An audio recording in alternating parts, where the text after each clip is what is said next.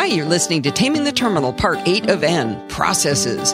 This series of discussions is based on a collection of tutorials written by Bart Busschots over at bartb.ie/TTT. This originally aired as part of NosillaCast episode 436, hosted at podfeed.com. I'm Allison Sheridan, host of the NosillaCast podcast, and the other voice you're about to hear is Bart Busschots of bartb.ie. So, after many weeks of absence, I think it's time to dive back into the terminal. What do you think? I do. I want to play. Excellent. So, part 8 of N, we are now leaving behind the file system, and we are diving into another very important concept, which is processes.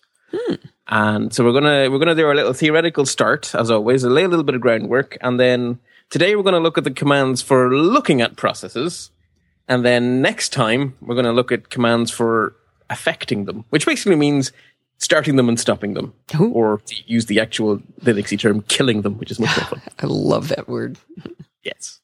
And then, depending on how fancy we want to get, I won't tease what I might do, because I mightn't do it. So today we just want to look at sort of the big picture and the commands for seeing what is running. And we're going to leave it at that for today. So let's give some context to this. Some of us have been around for a wee while.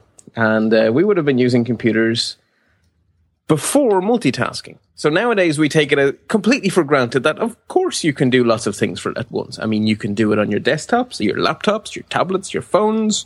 Of course you can multitask. Right. But that hasn't always been a given. And iOS 7? Well, yeah. Okay, not iOS. I'm sorry, OS 7. Yes, exactly. Yeah, and through 9. Yeah, up to 9 was no multitasking, right? Or no, 7 was when it became multitasking, I think. Yeah, I wasn't in the Mac camp then. But basically, DOS, no multitasking. For me, multitasking is a Windows 3.1 feature in my world. And I'm sure there's plenty of people in my world. But anyway, so historically speaking, you had one CPU per device. That's not true anymore either. But, let's go back in time. You had one CPU, and it could do one thing at a time. And so you would boot up DOS and you would tell DOS, load this program. The program is then the only thing running.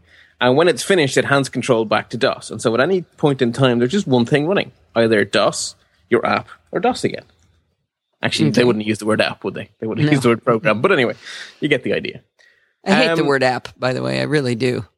It's an application. Why do we call them apps? Application's a big word.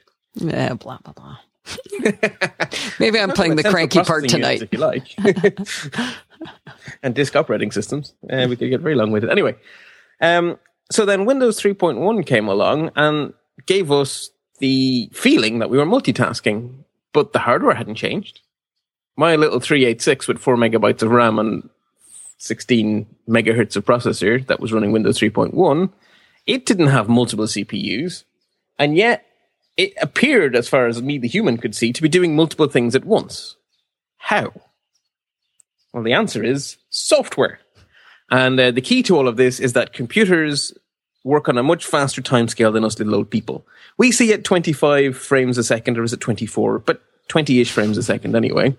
Whereas even back in 1992, when Windows 3.1 came out, computers were measured in megahertz, which is millions of processes per second. So what was actually going on is that Windows, the operating system, had created a software abstraction for a process, as we're going to call it, which is a thread of execution, to use a computer sciencey term for it. And it would simply swap them many thousand times a second. And so you, the person, would see lots of things happening at once. But actually, internally within the computer, what was happening was Windows was taking a process that was running, so it would use a hardware interrupt to say, every N CPU cycles, Mr. Hardware Computer Chip, call me. That's what a hardware interrupt does. And it would say, right, whoever's running in the CPU, now I'm going to take you out of the CPU, I'm going to save your state. So you're using this register, you're using this RAM, whatever. Save your state, put it on the file system somewhere. Going to take another process that I had stopped a while ago, put it back in, and then say to the CPU, go! It's going to run for, say, 1,000 executions or whatever. So a tiny, tiny fraction of a second. And then the hardware interrupt is going to fire again. Windows is going to jump in and yoink that process out, save it away, plonk another one in. And it just does this thousands of times a second. And we as humans have no idea that what's actually happening is that there's one thing happening at a time. It just feels like multitasking. It feels like multitasking, and it's great. There's a lot of argument in mental circles about whether or not humans can multitask, and the claim is that we don't. We do exactly what you just described.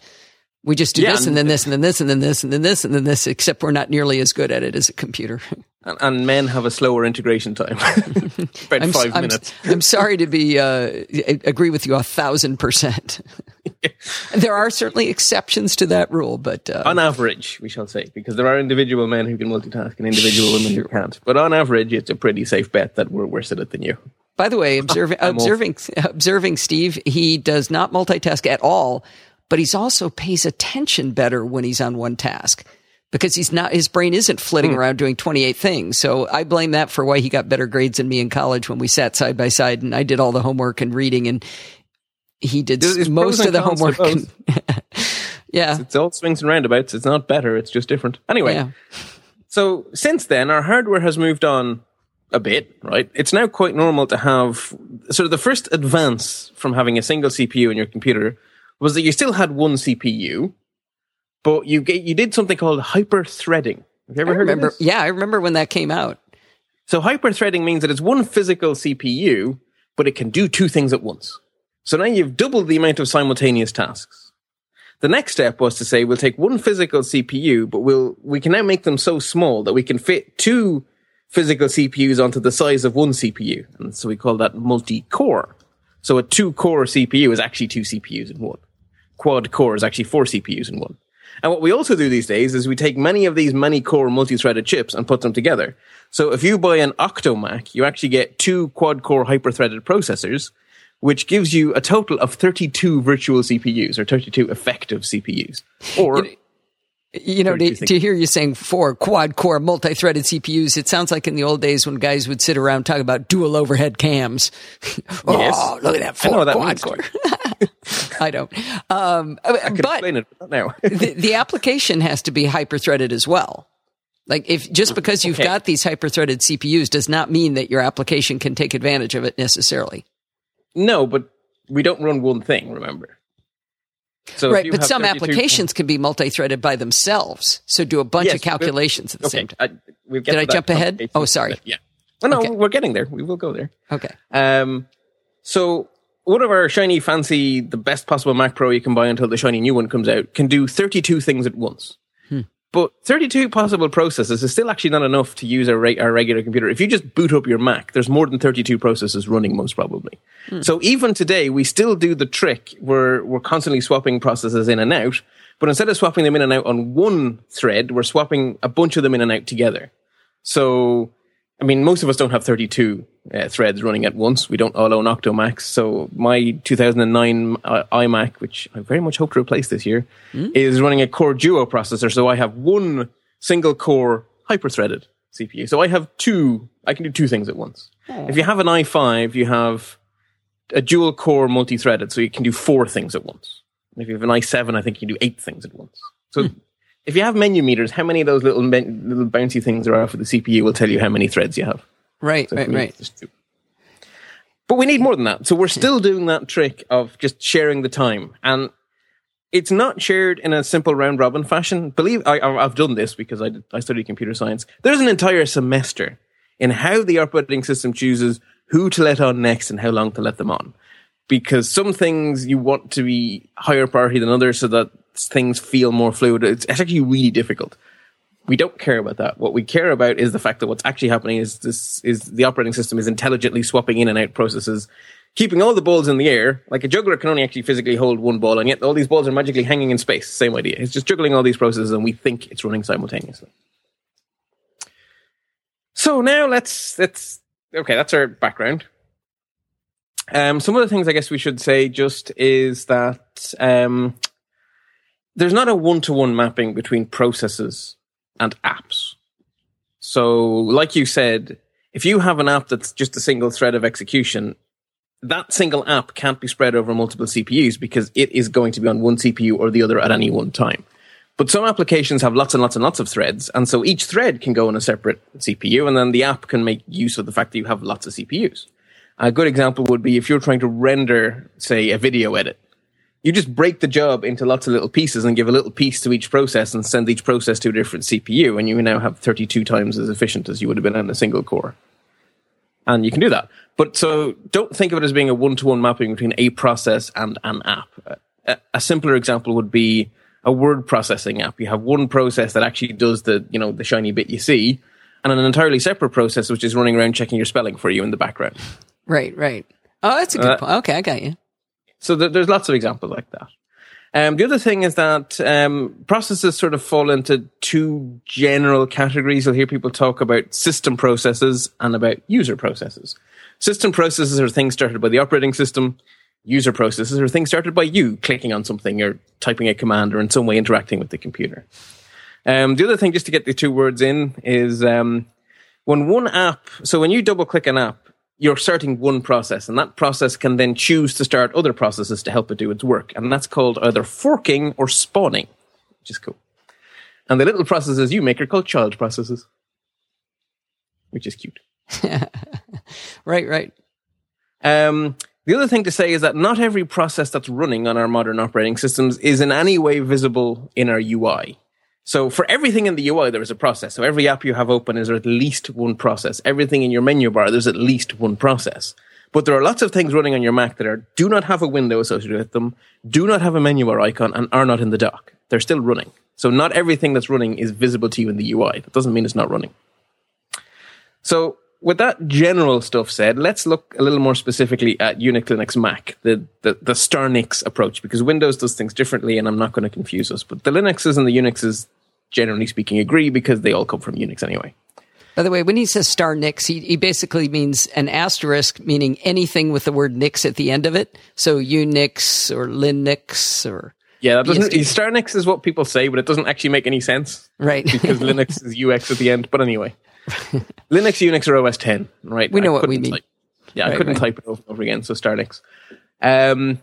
So in one of our Unixy style systems, be it Ubuntu, OS 10, or some other Unix, every process has a unique identifier, which is a number, which is called the process ID, or for short, the PID, the PID. There are just numbers, and they start. So every process that starts gets assigned the next process ID. So the very first thing to execute gets the process ID of 0, which is the kernel of your OS, and then the kernel will then start other tasks, and they'll just go up in number.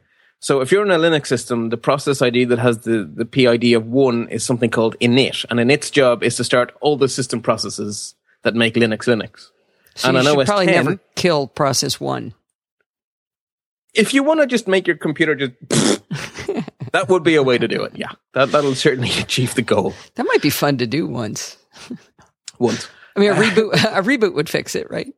Oh, yeah, absolutely. Because if you could figure out if the computer could even reboot at that point. You turn it off and turn it on again. Probably, yeah. Disconnect from the mains. On OS 10, we don't use init. Init is old-fashioned. We actually use a much nicer system called LaunchD or LaunchDaemon. So on OS 10, we'll see the process ID of 1 is always LaunchD. And LaunchD will basically say, you've connected in a network cable. I think I should start up your web server. I think I should start MDNS so you can do Bonjour. I think you need blah, blah, blah. And so LaunchD is responsible for all those many tens of system processes that are happening in the background. LaunchD fires those off for you. And so it's always a process ID of 1. And the longer you leave your Mac running, the bigger your process IDs will get. So I reboot my Mac very seldomly, and right now my process IDs are up to 5 digits. Oh, that doesn't mean I'm running 100,000 things at once, but it means that I have run 100,000 things since I last rebooted. In fact, 800,000 things to be precise. Wow. I haven't rebooted in a while. Actually, here's a bonus tip. The command to see how long since you rebooted is called I was just going to tell that. Go ahead. Okay, so it's uptime. Is if you're curious... It's a real nerd thing, right? Where system admins running servers would sort of brag at each other about who has the biggest uptime. And then you have people saying, no, I'm not patching the kernel because then I'll have to reboot and you'll have a bigger uptime than me. And I'm thinking to myself, security, you idiot. Anyway, that's an aside. So every process has a process ID. And as well as having a process ID, every process, except for one, has something called a parent process ID or a PPID. And so the one that doesn't have a PPID is the kernel, because it's the first one to start. So the kernel starts init or launchd. So launchD's parent process ID is 0, and many, many, many things have a parent process ID of 1, which is launchd or init.d. So what is the parent process ID again? I never heard of that. It's the process ID of the process that started you. Okay. So I'm looking at Google Chrome right now, and it's got a PPID of 5030. If I could find 5030 on my left column, then that would tell me what that was. The chances are it would be login, because every time you log into OS 10, you start a process called login, which will then create dock for you, create a menu bar for you, create your desktop for you, and then everything you launch will actually be launched by your login process. So the parent process ID of most things you do will be your login process, or a process that was started by your login process. So if you have just one link back, you get a hierarchy, because everything was either started by by launchd, or started by something that was started by launchd, or started by something that was started by something that was started by launchd. But just having a parent ID gives you the full hierarchy. Now, you said that init had a process ID of 1, and then you said we have launchd as the equivalent of init, but my launchd is not process ID 1, it's 4795. Well, that means actually that launchd crashed and restarted. Which the kernel will restart launchd if you kill the kernel, that's it. Good night and good luck. But if launchd dies, the kernel will restart it, because it'll say, "Oh my god, I've lost my launchd," and it will create a new one. So it should actually, it's a potential sign that something made launchd cranky. Now, it didn't make it very cranky, because it obviously restarted just fine and it's running now. But that doesn't mean something happened. I have been having some curious behaviors where my Mac won't wake up and stuff, and had to like literally yesterday had to power it down and power it back up. So I wonder if I'm getting some intermittent stuff going on. Yeah, well, anyway. It should be 1. So there you go. That's interesting. Where was I? Yeah, I don't know. They all have a process ID and a parent process ID. So you have this hierarchy. So you always know who started you. The other thing then is that in a Unix-based system, every process has a user associated with it. So a process runs as a user. And this ties right back into everything we've been talking about up until now, where what files an app can access, or a process can access, is determined by the Unix file permissions, because every process is running as someone. And then that's the someone you use to check the permissions against. So if you double-click the Finder, or the Finder's a bad example. If you double-click Safari, Safari will only be able to access things that you can access, because Safari is running as you, because you started it. Okay. Right. Okay, so every process is associated with a user.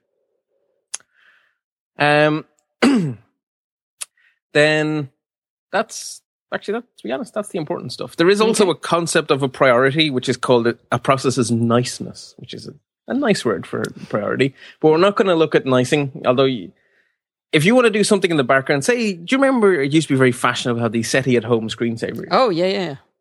What you can do for that kind of process is you can use a command called renice to redefine the niceness of that process and make it very, very nice. And nice processes don't demand CPU time. They'll just take it if they're given. And really important processes, you make them very mean. So you give them a very low niceness. And then they demand CPU time. I love that they called it that. That's adorable. Yeah, it is. So if you really want to get nerdy, you can look at the renice and stuff like that. But we're not going to be looking at any of that kind of stuff. So at this stage, I think we're ready for our first terminal command. Oh, thank goodness. And so ls lists files. Do you want to have a guess what might list processes? Yes, but I read ahead. Yeah. Okay, you did. Okay. Well, it's still a reasonable guess, right? Even if you hadn't read ahead, you probably would have done that. Now it'll help me remember it.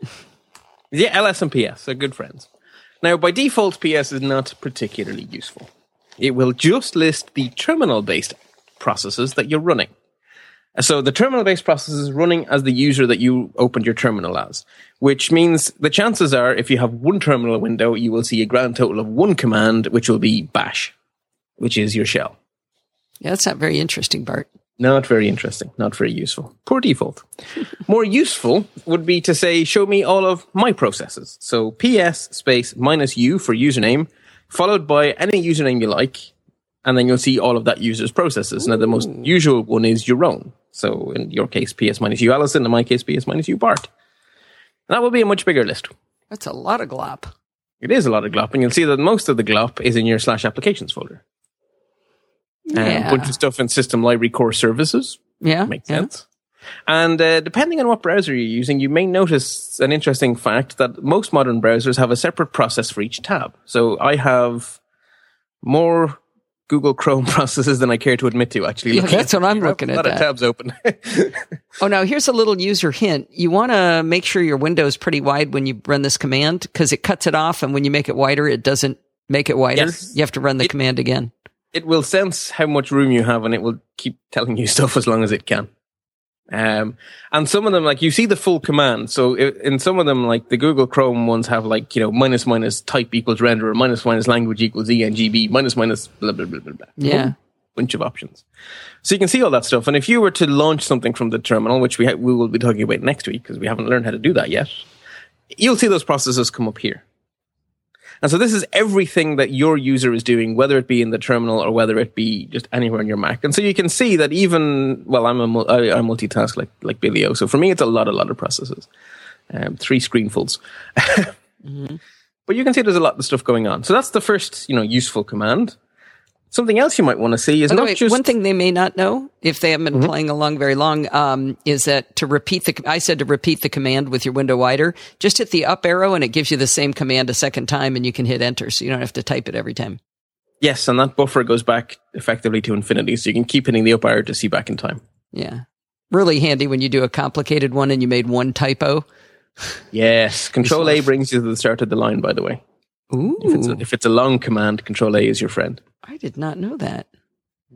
A little further in the series, I actually have a whole bunch of those little tips planned to go together. Because there's a Control Or is very useful as well. There's a bunch of them, but we'll save those. It's nice to have a few at a time, though, so that you get the... Well, for now, you see our commands are all quite short and simple. When I introduce you to what I call plumbing, that's going to change. And at that stage, being able to move around becomes quite useful. Yeah. Anyway, so enough teasing. So ps-u space username will show you all of the commands for a user, but maybe you actually want to see all of the commands for, like, everyone. And the command for that is ps minus... Now, this is, right, the ps command is a rarity and it's annoying. So most of the time in this entire series, what I say works on the Mac will work exactly the same on Linux and exactly the same on Unix. So it's generally the same. The ps command isn't like that. So if you're living in Linux land, it's ps space minus lowercase e to see everything, which is how you remember that one. Mm-hmm. If you're living in Unix land, it's ps minus capital A for all. Show you everything. Now, OS X is friendly in this case because it will take either. It doesn't care whether you talk Linux at it or Unix at it. It'll say, ooh, okay then. And it'll do its thing. So ps minus either, depending on what you find easier to remember. I go with E because it's not uppercase and so it's one less key press. I know, nerdy as anything. Exactly. And that will list all of your processes, which in my case is 275 of them. So how do you know it's 275? Because I cheated using the word count command, which we haven't talked about plumbing yet. So Cheater. Yes, I'm cheating. Okay. It's a lot of screenfuls, though. Is everyone or all, is that, does that include the system processes or just all users? Oh, it does? No, it's just every process. Okay. Everything that's going on. So it's not everyone, it's every.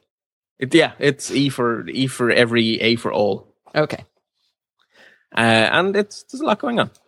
Now, by default, the ps command, as well as not showing you very much until you'd use at least one flag, also doesn't actually give you terribly useful output. So by default, we get 4 columns, 2 of which are pretty much useless to us. So the first command is the process ID, and that's good to know because if you're going to use the terminal to interact with the command, with the process, you need to know its process ID because that's how you tell the computer what process it is you're trying to kill or whatever, or re-nice or whatever it is you're trying to do to the process. So the PID is important, and they give us that as the first column. So far, so good. The second column they give us is the TTY, which is something that has no meaning on modern computers. It's a complete relic of the days of physical terminals. It's basically what terminal you're connected in on. Great. We use soft terminals, i.e. terminal windows, instead of physical terminals, as in screens and keyboards. And so you'll notice that every terminal window has a TTYS, which is a soft TTY. But really, we don't care. It's just useless to us. Do we really care which terminal window the command was running? Really? Nope. Mm-hmm. The next one then is time, which is a bizarre way of measuring how much CPU time your process is using, which seems to me unintelligible to human beings. So, not interested in that one either. And then the last one is the actual command that's running in that process. So that's actually useful. So the first one's useful, the last one's useful. It's actually missing the really important information, like who's running this process. Yeah. That would be nice to know. Yeah. Not there. So we need to make it give us more information. Now, do you want to hazard a guess as how we might try to do that? I've cheated again. I've read ahead. We're going to add a flag. We're going to add a flag, and we're going to, at a first guess, I think it's reasonable to try -L. That worked so well for ls. Why not see if that does? Okay. We do that, and it definitely shows us more information. There can be no doubt that there is more here now. And if we scroll way back up to get the column headers, we have the UID, which is unfortunately not as useful as we'd like. That's the numeric ID of the user that owns the process. Now, none of us know what our UIDs are, or probably don't. Because we think in terms of username. So that's annoying that it's gone as a UID instead of a username. Then we have the PID column. That's useful. We have the PPID column. That's useful. Parent process ID. And we have a whole bunch of other columns. And then finally at the very end, we have the CMD column again. By the way, you combined those two flags. You did the -L, but you also had the -E. So you had PS space -EL. Yes, sorry, I should have been more explicit about that, because yes, without the -E, you're still only seeing those, one process. You'll see it in lots of detail, but you're not going to see very much without the -E. Right. And you can do PS -L space -U space username if you want as well. That'll also work. Can I derail you one more time and make this all about me? The PPID of a lot of my processes says 1, meaning launchd was the initiating process. And actually... the very top one says /sbin/launchd is the command, and its PID is 1. Oh, well, then maybe you have more than one instance of launchd running if you said launchd had a different process ID. Yeah. But yeah, I would expect to see launchd at the top of the list with the PID of 1 and a PPID of 0. Anyway. Okay. So, -L hasn't actually given us... It's given us a lot, but it actually hasn't given us what we really wanted, which is who's running this process. So the next command to try, and I have no idea where it came from, I think it was just a free letter, is -EJ. It was like this letter was laying around, nobody was using it. Right. And that now it gives us very similar information to -L, a little bit less of it. But the most important thing it does is it changes the first column from the user ID to the username. Something you may notice is some of them start with an underscore. You may not. If you scroll through it, you see the underscore spotlight, underscore core audio, underscore Windows server. I'm just noticing here. Wait, I lost you. What are we doing with J again? Okay, so PS space -EJ. But we don't know why we're doing EJ that. gives us, EJ, right. J is just a letter they had free. It gives us, like L, it gives us more information, but different more. Okay, so what column do you want me to look at for some underscore stuff? So the first column is now the user name instead of the user ID. Okay, so now it's become useful, right? Right, so right. Okay. And so there's obvious ones in there like root. Okay, root runs the kernel. Root runs all the really, really high level stuff because root can do anything. Ooh, I've got one run by nobody. Yes, nobody is the Linux one for this. Is actually nobody is very old, but nobody's cool. So if you have a Linux process that you're afraid could get hijacked, a good example would be DNS processes, which historically were prone to being stolen. They run as the user nobody, which has no rights to any files. So if those processes get hijacked, they're powerless. Oh, that's interesting. Huh. So nobody is good to see. And so you'll notice that let me see what's running as nobody here. That's a bunch of daemons and stuff. Wormd. Yeah, that sounds like it's warming up my computer. It may be looking to see whether the fans need to be turned on, or it may just be completely nothing to do with warmness. Who knows? Oh, my Fitbit daemon is run by nobody. Very sensible, because really your Fitbit daemon shouldn't be allowed to tinker with other stuff. Yeah. So that makes sense. Then what OS X have done is they've introduced this sort of, it's not even a rule, it's a convention, that any of the usernames that have been created by OS X for the purpose of doing only system-y stuff that no one should be allowed to log in as, start with an underscore. So, okay. So core services daemon, which is doing Bonjour, is running as underscore MDNS responder. Yes. You'll see that the network is running as underscore network D. NetBIOS, if you have Windows file sharing turned on, NetBIOS will be running as underscore NetBIOS. Apparently I do, because I have that. Underscore Windows Server is actually doing the UI, drawing the picture you're looking at now. Underscore Core Audio D is making the sound come out of your Mac. Underscore Windows Server is controlling when you create new windows and things. Let me make sure I followed you. You said things that start with underscore are things that nobody can... They are run there are users, right? So the user underscore core audio is running whatever the app is listed on the far side. So user libexec, something that is run by core audio D. So they're usernames, but those are usernames that OS X won't let you log in as. You can't log in as the user underscore spotlight. The user exists and has permissions, but you can't log in as them. And so underscore just means this is a hidden system user, not a real user like Alison or Bart.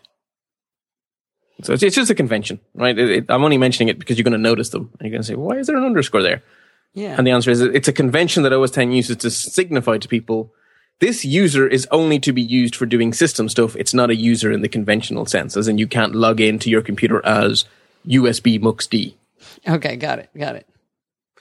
So at this stage, we're actually quite useful, but there's actually a lot of extra detail that we don't really care about. So if you really actually want to get good output from PS, I'm afraid to say your only real option is to use the wonderful -O flag, which lets you specify an output format. Oh. And you literally tell it, I want this column, this column, this column, and this column.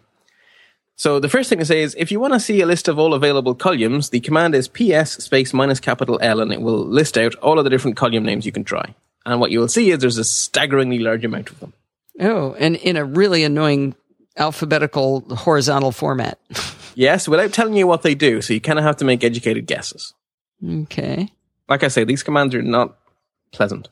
Ugh. Now, what I would suggest is a very useful one, which you would copy and paste, is PS space -E for everything, space -O for I'd like to specify an output format, space, user, comma, no space, PID, comma, no space, %CPU, comma, no space, %mem, comma, command. Make sure not to put any spaces after those commas, because otherwise and that's PID is caps? No.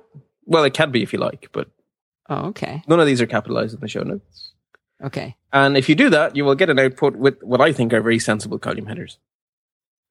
So who's running the process, what ID it has, how much % of my CPU it's using, how much % of my RAM it's using, and what it is. So user, PID, %CPU, %mem, command. To me, that's sensible information. It's sort of like what you want to get with menu meters or one of those kind of tools, exactly. right? Well, yeah, what is going on? Who is eating all of my RAM? You.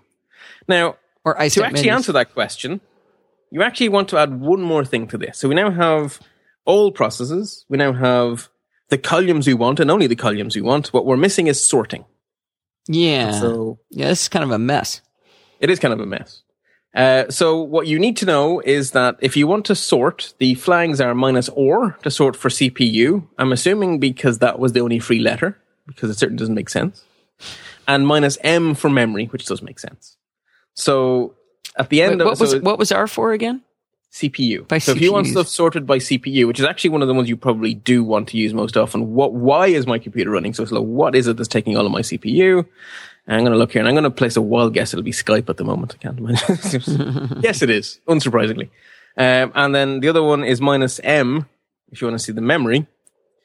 And in that case, I'm going to take a wild guess. It'll be Firefox, because Firefox is a hog. And scrolling up, yes, it is, taking up 8% of my entire RAM. You lost me. So you can't do these at the same time. You can't do R, and M together. Well, no, because that doesn't make sense. Why? You're asking it to sort on memory. Oh, yeah, that would be dumb. So make up your mind. What are you sorting on? Shut up. No, wait a minute. So I did EOM. Okay, no. The O has to be separate so that you can give it the big list of columns. So PS space -EM, everything sorted by memory, space -O for I'm going to tell you a big list of columns I want, space, list of columns. It's messy. Well, that's weird, though. I did -EO originally. Now I have to have the O separate from the E. Why? I have to have -E and -O, but I had -EO before. -EO will probably work as long as there's a space after the O followed by a list of stuff. Yeah, you can have -EMO if you like. As long as there's a space. The O probably has to be last. The O has to be last because it takes that column of, that list of headers is part of the O. Okay. I got to fear Java's killing me here. I quit my backup before I started this in CrashBand, and it's still out there. Ooh. Yeah, CrashBand may be being a bit crashy. Yeah, it does this a lot. Kind of annoying. Mostly during the live show when I really need my CPU. Okay. Actually, one of the nice things, if you do minus EORO to see by CPU, one of the nice things to notice is that ClamXAV is like way down the list, and it's also way down the list on RAM usage. It's nicely just not being a hog, which is good. Yeah, CPU does like. Skype does like the CPU, doesn't it? Oh, Piezo likes it too because it's recording for us right now, so that's acceptable. Yeah. So this is a snapshot in time. And snapshots can be useful, but what's usually more useful is not a snapshot, but a real-time updating live list of things. Mm-hmm. And so the command for that is top, which is my favorite command. I run this all the time. I love it. So we'll just hit top. I won't give it any arguments for now. We bring it up, and depending on how wide your window is, you'll get more or less columns. So if you've widened your window, this one live updates, which is nice. Yeah. So if you widened your screen right out last time, you're going to have a lot of columns, and a lot of them you're really not going to care about. But you can squish it back in, and it'll only show you sensible stuff. Well, hang on. No, because the very last column is user. Yeah, I know. So if you squish it, you lose that. Yeah. And now, thankfully, you're generally more interested. Generally speaking, in the real world, the reason you want top is to get the process ID of whatever is eating all of your resources. Oh, okay. Now, where OS X definitely is annoying and definitely is really very dumb is its default sort order. So on Linux, the default sort order when you just type top without any arguments is percentage CPU use. Because you want to know what your top processes are. And to me, top means the biggest hogs. Mm-hmm. OS X, the default sort order is process ID. So it's actually recent. Oh, you're right. It's basically... Yeah, because Skype's way down the list. Yeah. I thought... dumb. I could have sworn that it showed percent CPU as the sort order. Evidently not. On Linux it does, not on OS X.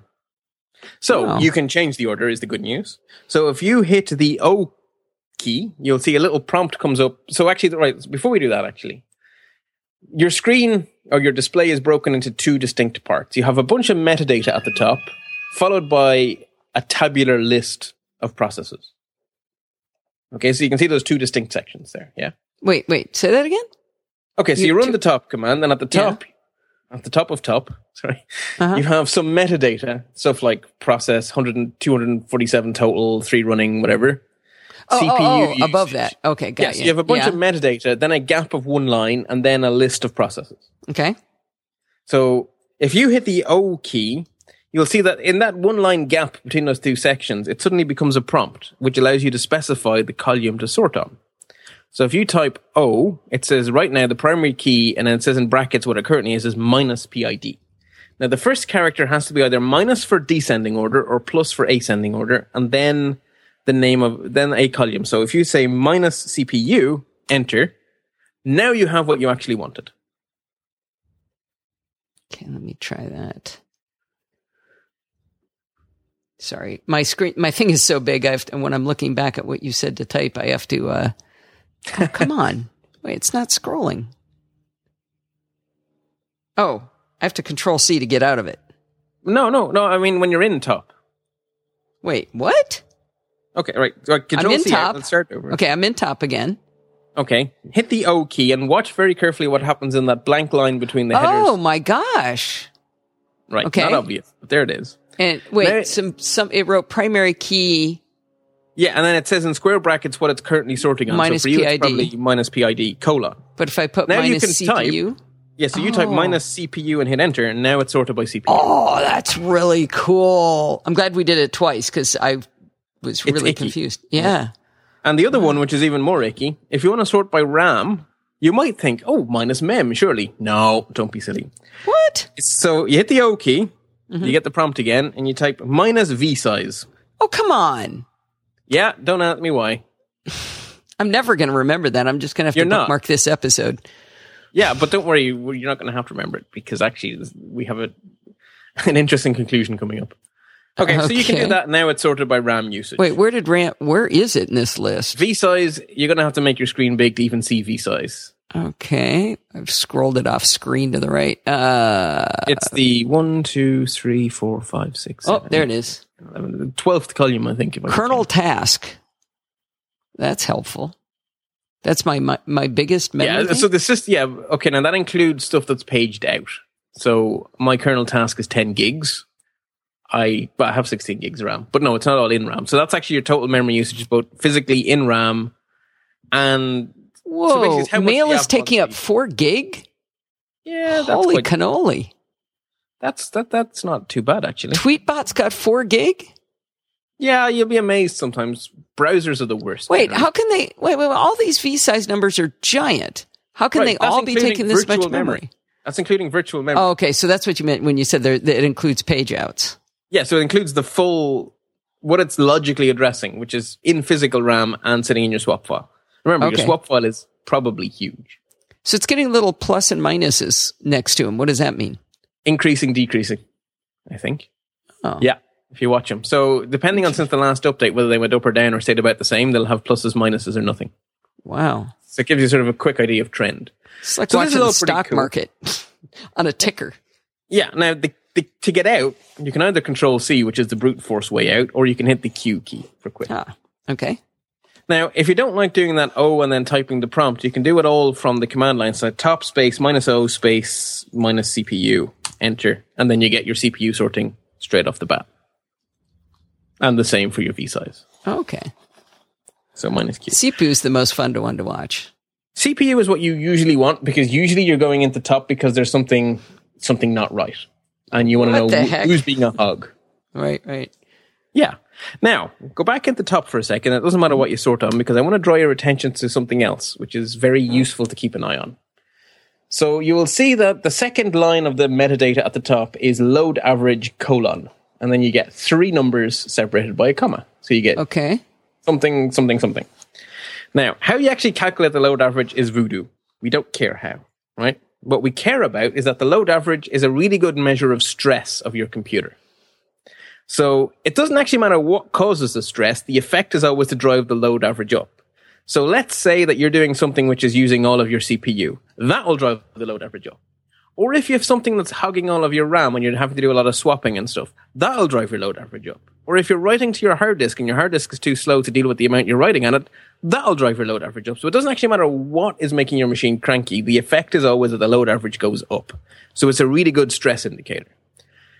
Now, what is too high is a really good question. And why are there 3? Well, my first question wouldn't be that. My question would be, why are there 3 numbers? Okay, so there are 3 averages. The 1-minute average, the 5-minute average, and the 15-minute average. Okay.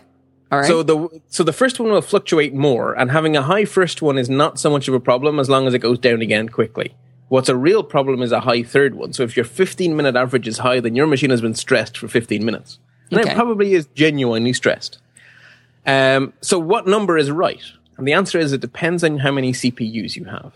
Basically, a load average should always be lower than the number of CPUs you have. If you have two threads like I do in my crappy old Core Duo, I should never have load averages above 2 or my machine is under stress.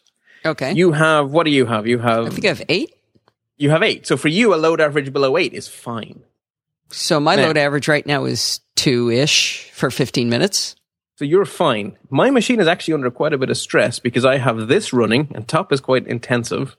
I have the next thing we're going to talk about running. I have Skype running, and I have about 20 things open. My poor machine is suffering. I have a load average of 3 on my 2 CPUs. Okay. And I know my machine is stressed. So does that mean we need to get it a Valium? I mean, what do you do about it being under stress? That's just a fact, right? It's just a fact. But if you're asking yourself the question, well, first off, if your machine is feeling sluggish and you're saying, is it just my imagination or is there something wrong? If you're seeing a high load average, straight away, that's a signal to go say, okay, what's eating all my CPU or RAM? Because something is. And if you're in the middle of transcoding a movie, then yes, your machine is under stress, but it's under stress in an exactly way you expect, so you don't worry about it. Okay. But if you're asking yourself the question, do I need more RAM? Or even a more basic question, do I need a new computer? Is it time for an update? If your load averages are always high when you're just doing your normal, everyday run-of-the-mill stuff, then the answer is yes.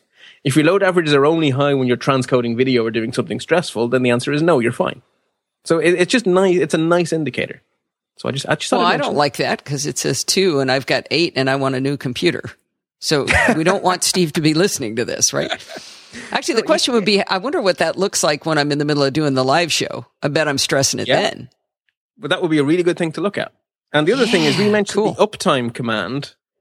Uptime also shows load averages, as well as how long it's been since you reboot your computer. Oh, it does. Huh. So uptime is actually a less stressful way to get the stress indicator of your computer, because top is quite a stressful command. Oh, look at that. Yeah. So there you go. So I just thought I'd throw that in there because it's the only place load average makes sense to talk about, and they're actually good to know about. So far, I think the conclusion you probably come to is that PS and top are both ick. Right? There was a lot of flags there, and they were messy. I would categorize them as good to know, because if you have to log into a computer over SSH or something and you have no GUI, then you have to do it this way. And if you say you have a web server you look after, you have to do it this way. But in the 99% of the time, we can see this identical information coming from the identical source in a really pretty GUI. And the reason is because Apple have provided us with something called Activity Monitor, which you will find in Applications, Utilities, Activity Monitor. An Activity Monitor is best described as a GUI form of top. It performs exactly the same function. But being a GUI, if I want to sort by CPU, I click the CPU column, and then it sorts by CPU. I want to sort by real memory, virtual memory, whatever, I can click blah, blah, blah, blah. Makes sense.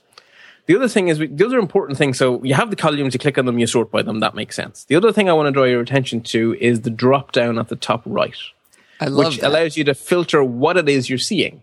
The default, if you've never used Activity Monitor before, is going to be My Processes, which is equivalent to PS space minus U, your username, and then the list of columns it chooses to show. So minus O, PID, blah, blah, blah, blah, blah. And that's a nice view, and that's often quite helpful. Sort that by CPU, then you can see, Skype is the busiest app I started. Not surprising. But more useful is actually all processes. So at the very top. But one that I want to draw your attention to just because it's cool is all processes, hierarchical. Because then it sorts them by the process IDs. And so then you can collapse them. Oh, so I've never looked at it that way. Oh, if you collapse nice. Launch D, what do you notice? There are two processes left. Kernel and Launch D. Oh, how funny. How funny. So when I said to you that Launch D starts everything, I meant it. Yeah. I do have a bunch of Launch Ds. Inside Launch D, I've got 1, 2, 3, 4, 5 more Launch Ds. You're right. So do I now that I see it. So Launch D can use Launch D to launch other.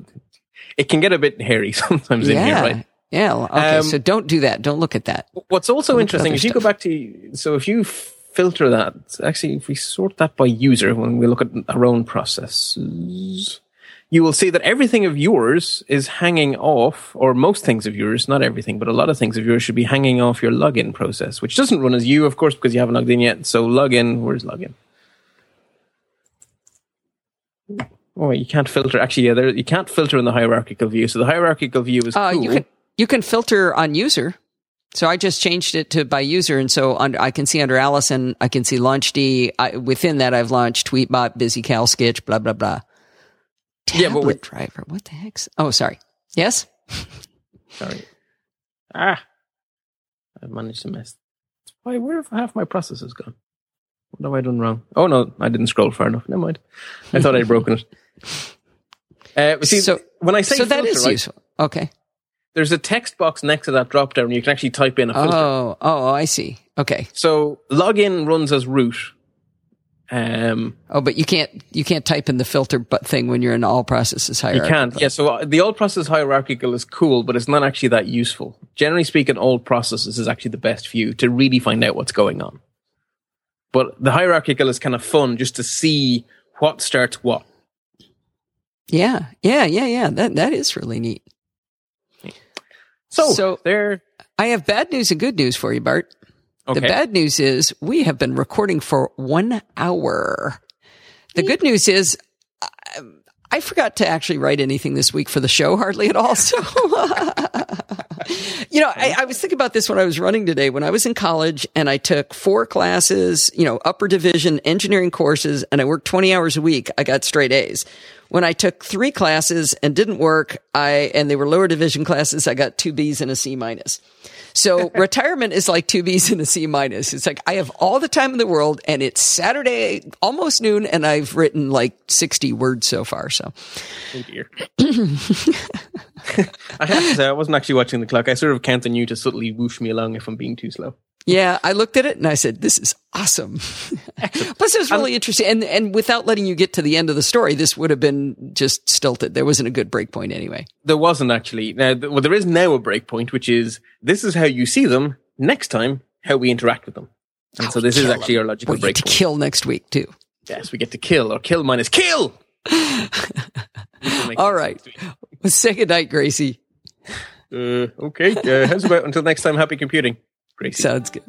We hope you've enjoyed this episode of Taming the Terminal. Remember that all of the information you've been hearing is available as text tutorials at bartb.ie/TTT. If you'd like to contact us, you can write to Allison@podfeet.com or podcasting@bartificer.net.